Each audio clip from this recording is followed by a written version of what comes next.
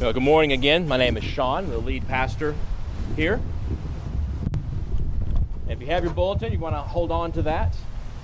On page 10 is the sermon text for today, and on page 11 is the kids' version. This morning we're working our way through some parables in the Gospel of Luke.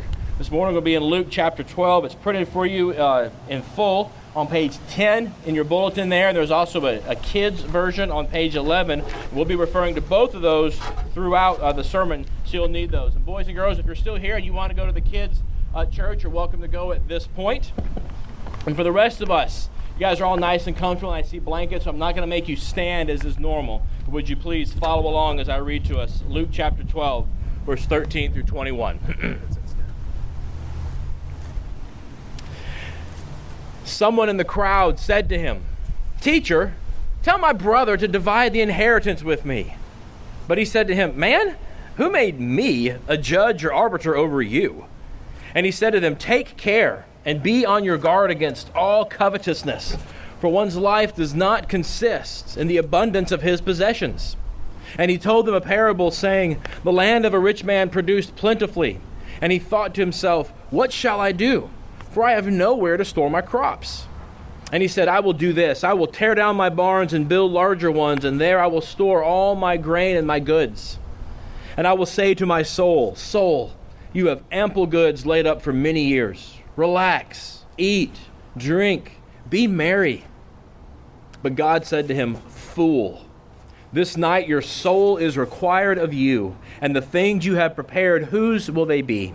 So is the one who lays up treasure for himself and is not rich towards God.'" And let's pray together. Gracious God and Heavenly Father, Lord, we do thank you for your word. We thank you, Lord, that you have chosen to condescend to us, to give us truth, Lord, for our growth and for our transformation, that we might become more like Jesus. We pray, Father, that you would, in this text, show us our sin. Show us how we long after so many things besides you. And then by your Spirit, would you show us how beautiful and attractive you really are. And you are what our souls long for. And we pray, Father, that you may be found and that you would satisfy us through Jesus. We pray you would do this, Father, by your Spirit. In Jesus' name, amen. So several years ago, I read a book that was very impactful in my life. It was called The Shangtung Compound, and it was written by a survivor of this English language college in China that was captured early in World War II. And so they spent all of World War II in a Japanese POW camp. At first, this university faculty, a small college, there's about 150 people total on the staff. They took solace in, at least, this is his testimony, not mine, said that they would have a blank slate where they could prove that their modern, academic, anti-traditionalist, utopian beliefs could really make a better society. At least we have a blank slate we could show everybody. If you'll just do it like we always teach our students, you'll have a great life. After they were there for a while, severely malnourished, the American Red Cross showed up and delivered POW packs. There were food and toiletries provided for every American, which was about 20 of this staff. But the Americans shared with everybody, and they rejoiced, and it was a great time of community building. Months and months later, when they were all starving again, a wagon full of over 300 POW packs showed up. Food and toiletries for everybody. They all rejoiced because they're going to get 2 whole packs each, not just have to share. The next morning, however, the guards passed out 1 pack each and said the rest are too much trouble, and they sent them on. It turned out a group of Americans that very night had gone to the warden insisting that since these are from the American Red Cross, these were meant for only the Americans. So, no, not everybody gets 2. We get 15 each. Their greed caused the whole camp to suffer loss. The author says, quote, "I suddenly realized that Western culture's dream of material progress as the answer to every ill actually divided us from one another and destroyed every vestige of communal unity." So what are we doing here? We're working through some parables of Jesus. Parables are stories that Jesus used to teach truths to people. One of the main themes that we're tracing in these parables is what our culture calls enoughness. Often it's that we base our life on our accomplishments, our status, our possessions. We want to feel like we're worthy, like we're enough. And today we're going to see that, like these selfish POWs, we're going to see a man looking to material success in order to feel enough, in order to have peace. That gets us to our theme for today, which is this. Let the wind pass. There we go. Our heart craves God's riches in Jesus, but we try to satisfy our heart with a shopping spree.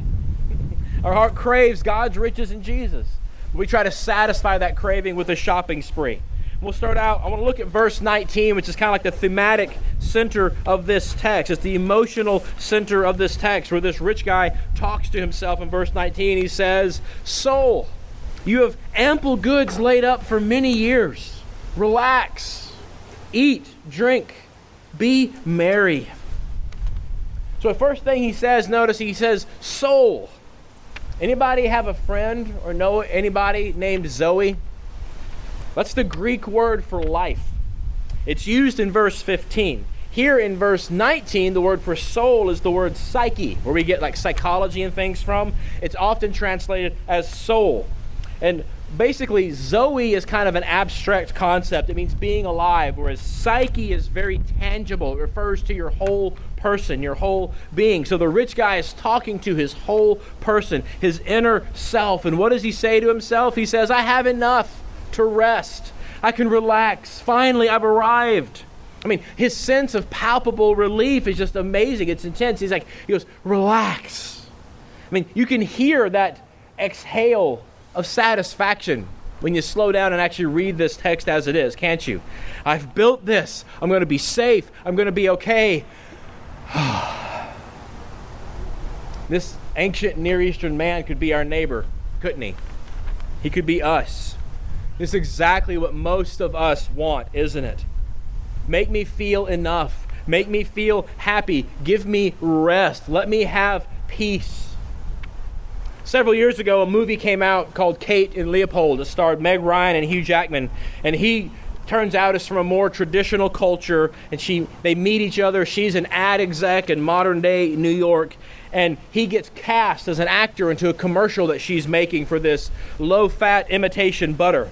And after rewrites and reshoots, and they keep recasting it, he's never actually taken a bite. He's always just said his line and held it right there. And when he actually does, it tastes awful. He calls it pond scum. And he refuses to lie, being from a traditional culture. He's not going to sell himself out. And he confronts her for her willingness to spin a product that she knows is just wretched. And her response to him is profound. The screenwriters are really touching on a point in our heart. She says this. She says, I have been paying dues all of my life, and I'm tired, and I need a rest. And if I have to peddle a little pond scum to get one, so be it. I get that. I bet you do too. Or if you don't, if Hollywood's not doing it for you, okay? Social critic, cultural philosopher Will McDavid says it this way: gaining our identity from our vocation engenders a basic insecurity. No matter how good we are at our job, we never feel enough. We never feel like we've arrived. That's this guy in this parable. If I can just build these barns to protect my stuff, I can rest. And here's the really scary part. Jesus says that this basic human need to feel enough, to rest, is right where covetousness attacks us. It enslaves us. It whispers to us, do more, make more, be more, get more. You'll be enough. You can rest. Boys and girls, still here, I want to make sure you're hanging with me. So I want you to look on your page 11 at your verse 19. Here's how he says it for you. He says, then I will know that I am safe and nothing bad can happen to me. I can finally rest and be happy. Okay, boys and girls, you know that feeling? All your chores and responsibilities are done. Your homework is done for the day, for the night. and you still have about an hour left before bedtime. You're kind of free to do what you would like to do at this point. That's the best part of the day, isn't it? Right? Like, yes, I can do what I want to do at this point. You want to know a secret, boys and girls? The older you get, we have a harder and harder time getting that feeling in our life. When we can just I'm done, I can relax. All the stuff I have to do is over, and now I can have some want-to time. I can have some me time. I can go back to my man cave or my she shed and just have me time. That's what Jesus is getting at here. That's what this guy wants. We all want that feeling of everything is good. We can relax. We can be happy. See, the man in the story that Jesus tells, he looks at his success and he makes a plan to get deep soul satisfaction. He says, I've got all the stuff. Now I've got to protect the stuff so I'll feel okay. He wants to feel safe, just like our neighbors, just like us. Right? Wealth, having lots of stuff, having security. It's not going to satisfy our souls what Jesus wants us to see. He really wants us to know that. He wants us to experience the deep soul satisfaction that he offers. And so he shows us that trying to be enough from stuff, from career, it cannot give us the rest that we seek. See, because our heart craves God's riches in Jesus, and we try to satisfy it with a shopping spree. And Jesus makes that really clear in the story itself in verses 13 through 18, where he shows us enough stuff. So here in Luke 12, what Jesus has been doing, he has spent an extended time of teaching. He's just given 2 brief warnings that salvation doesn't come from getting your act together. And then he gives this promise of deep grace during suffering. It's really good stuff. And this guy stands up and interrupts Jesus in the midst of all that good stuff. He's like, hey, that whole suffering, comfort during grace thing, man, that's just super, Jesus, really. Can you help me get my stuff from my brother? And this dude doesn't care about God's provision. He doesn't care about God's closeness. He doesn't care about Jesus' teaching that you don't have to impress God. You don't have to get your act together. He doesn't care about any of that. He's tired of all this religious stuff. He wants to get to what's really important. Jesus, let's talk about money. Let's talk about status. And before we judge him too harshly, we in church world do this to Jesus too, right? Well, what's important to us, we bring to Jesus. We bring to church for validation. And so we want to hear about this thing that's important to me, not Jesus and the gospel again. I want to hear about this. And Jesus' answer to this man demanding action on his priority is really profound. He basically says, I don't care. Money is not on my mind as much as it is yours. Jesus is not brushing aside this man's call for justice. There were civic courts for that. But he is brushing aside his concern. And the way he says man there instead of friend or anything, in that culture, it's borderline disrespectful. This guy stands up and interrupts and disrespects, and Jesus kind of gives it right back. Because see, Jesus is not about the incidental fixing of wrongs. Rather, Jesus came to bear the cost of fixing the main thing wrong in the world, sin and death. So Jesus gets to the heart of the issue behind the man's question. Let's look together at verse 15 there on page 10. Jesus, he says this. He says, take care. Be on your guard against all covetousness. For one's life, that's that word Zoe, one's life does not consist in the abundance of his possessions. So it's life, it's Zoe, it's the generalized idea of being alive. Maybe Jesus was walking into town that day and he saw a chariot with that bumper sticker, he who dies with the most toys wins. And Jesus is like, no, you don't. He gets to the heart of the issue. Life is not about exceedingly getting more and more stuff. Covetousness is what he says. That's such a religious sounding word. When's the last time, you don't have to raise your hand, when's the last time someone dropped the word covetousness in casual conversation for you? Right? It's greed tied to competition. It's not just wanting more, it's wanting more than them. It's feeling enough through accumulation, so you've got to always get more. Remember our opening story. A handful of American complainers were not happy with 2-packs. They wanted more than everyone else. We know that's in our heart, don't we? And we really don't want it there. But it doesn't go away voluntarily. That's why Jesus says here, take care, beware, stay on guard. It's the charge you give to a sentry looking over the camp at night. There is an enemy out there that wants to conquer and enslave. Watch out. The Apostle Paul, a former expert on the Old Testament, who became a Christian missionary and pastor, he really captured this idea when he wrote to the fledgling church in the Roman city of Colossae, where he said, coveting is idolatry. It's a master we serve. It's a master we worship, we give our lives to. It's not merely a character flaw. This man came to Jesus to magically fix his life. In his discontent, he reaches out to Genie Jesus. Let me rub your lamp, Jesus. Give me some magic. Fix my life. And Jesus tells this guy, I'm not going to fix your life. I'm going to fix you. Because your problem is not a missing inheritance. Your problem is that you think the inheritance will heal your heart. So Jesus tells him a story about a man who also thought the accumulation of stuff would heal his heart. And in the story, Jesus channels Bernie Sanders because he talks about a rich man who gets richer. Now, don't be thinking about a humble farmer when you hear this story. Verse 16 kind of implies with the verbiage tracts of land producing a bumper crop. This is like an investor or an owner farmer. This is not a guy who gets his hands dirty farming. And the description of him later in verse 17 and 18 proves that out. So I have a little bit of experience with this. Before they sold it all out, Nikki's family were big-time farmers in north central Arkansas, or excuse me, eastern central Arkansas. And all through my grad school, when you get a pastor in the family, every time we would visit her dad, the farmer, he would work into every conversation. Sean, you got to pray for rain. Sean, you got to pray for rain. You see, farmers know that external forces make crops grow. In ancient Israel, they gave credit to God. In our culture, we don't always do that. But not this guy. This man, as he muses about his success, notice in verses 17 through 18, the 9 to 10 references he makes to himself. He's not grateful to God at all. The land produced. He produced, not God. See, note this man is the opposite of imposter syndrome.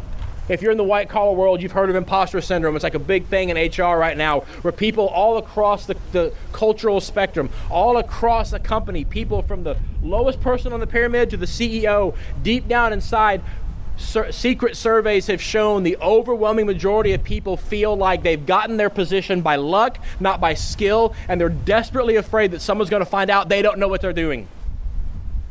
How confident is that? Isn't that great to hear? See, it's not just you. It's called imposter syndrome. It's a thing. And this guy has the opposite of imposter syndrome. He is blessed beyond his competence. Right? It's not like this bumper crop snuck up on him, right? It's not like all of a sudden one day, whoa, everything's growing. I should build barns. He saw it coming and never built the barns. He could have prepared instead of waiting. The agrarian listeners to Jesus would have picked up on that and be like, why didn't he build them in advance? They didn't sneak up on him. Right? It's not kudzu. It didn't grow overnight. See, but here's where we have to be careful. Here's where we take a plot point and we deflect any conviction from it by emphasizing a plot point that's not there. Jesus is silent on what he should have done with the excess. The common, well, he should have given it to the poor, is actually not valid. If you remember, if you were here when we preached through Ruth, they actually had a really great social safety net called gleaning, that the poor actually had more food than they knew what to do with at harvest time. It was 6 to 9 months later when they would have needed help, when full barns would have been quite handy, actually, for them. See, the text is not focused on what he should have done. The text is focused on the covetous heart of the man, of seeking soul satisfaction through enough stuff. Remember, verse 19, where we started out, was a fantasy. It was a dream of what could be. All his hopes and desires for his life were coming together. And he's like, I'm going to arrive. I'm going to get there. To see what this text is really getting at, I want us to all look at the kids' version on page 11, verse 17 and 18 together. It says this: he thought to himself, I have got to store this crop before it goes bad. I know. I'll tear down my barns and build nicer, bigger ones so I can keep the crop plus all my stuff close and safe. See, he wanted to protect his stuff because he felt protected by his stuff. He was a prisoner of his own covetousness. His success that made him feel enough, so he had to protect that success. His actions reveal his heart. He is enslaved to his stuff. He thinks that it will fulfill his heart, just like us.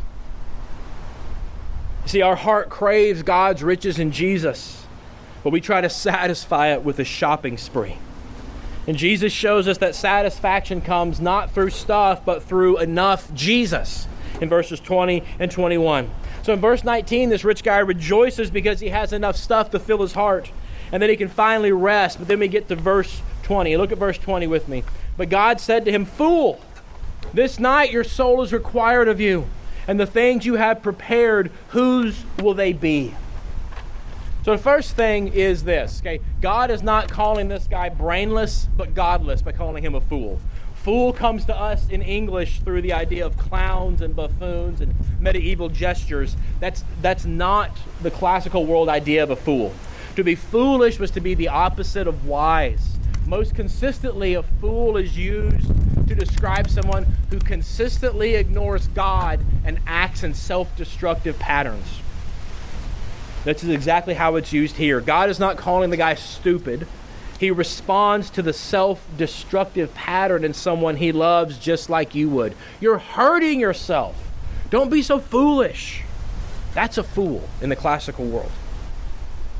See, if the theme for this passage is correct, if our heart craves God's riches in Jesus, but we try to satisfy our heart with a shopping spree instead, if that's accurate, we too are fools, wallowing in an utterly self-destructive behavior pattern, looking to stuff or to status or to accumulation to make us feel enough, to make us feel rest, instead of resting in Jesus as he's offered in the gospel. You know, the original hearers of this story would pick up on something that we miss. That word required there is actually a financial term for calling in a loan. It's a financial parable, right? And so we're going to keep with this financial image. Jesus is basically saying God this very night calls in the loan of his life. See, Jesus wants his people, all his people, to see that the soul satisfaction they crave is only found in the riches that God offers, not the riches of stuff. I mean, imagine this idea of God calling in the loan of your life. Imagine God sending you a monthly installment bill for your faults. Things we left undone we should have done. Things we did we should not have done. Imagine the debt we all owe. So while this guy is looking at his bloated investment portfolio, thinking about how awesome his retirement will be, how much he needs to send a Christmas gift for sure to his financial planner, telling his heart, I can relax and be happy. In reality, God says, actually, you're upside down on your entire life, and I'm calling in your loan right now. See, Jesus presses home here by using this financial terminology, that our biggest debt, the thing that causes our stress, the thing that causes our anxiety, the reason we strive to be enough is because we're alienated from our Creator. We feel this separation, this upside down loan that causes us stress. God basically says in verse 20, you live in rebellion to me, and you think you can cover our conflict with more stuff? Your bill is due in full. What good is your stuff now? See, in our quest to be enough, Jesus wants us to hear loud and clear, nothing in this world, nor everything in this world, can satisfy our hearts.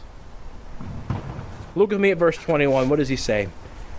He says, so is the one who lays up treasure for himself and is not rich towards God. See, instead of being dismissive of the care and benefits of God, as this man was at the very beginning of the passage, Jesus says, no, a connection to God is actually the source of your satisfaction. That phrase, rich towards God, is odd. So you don't hear that very often. Jesus is forcing a financial metaphor over this whole thing. And so I tried to unpack that for the boys and girls. Let's look at your verse 21, boys and girls. Here's what he said. So too, Jesus said to the crowd, is everyone who tries to find rest and happiness through stuff. instead of trusting God to give those things to his family. See, that idea of being rich is actually a verb form that's used 21 times in the New Testament to talk about God's grace through Jesus.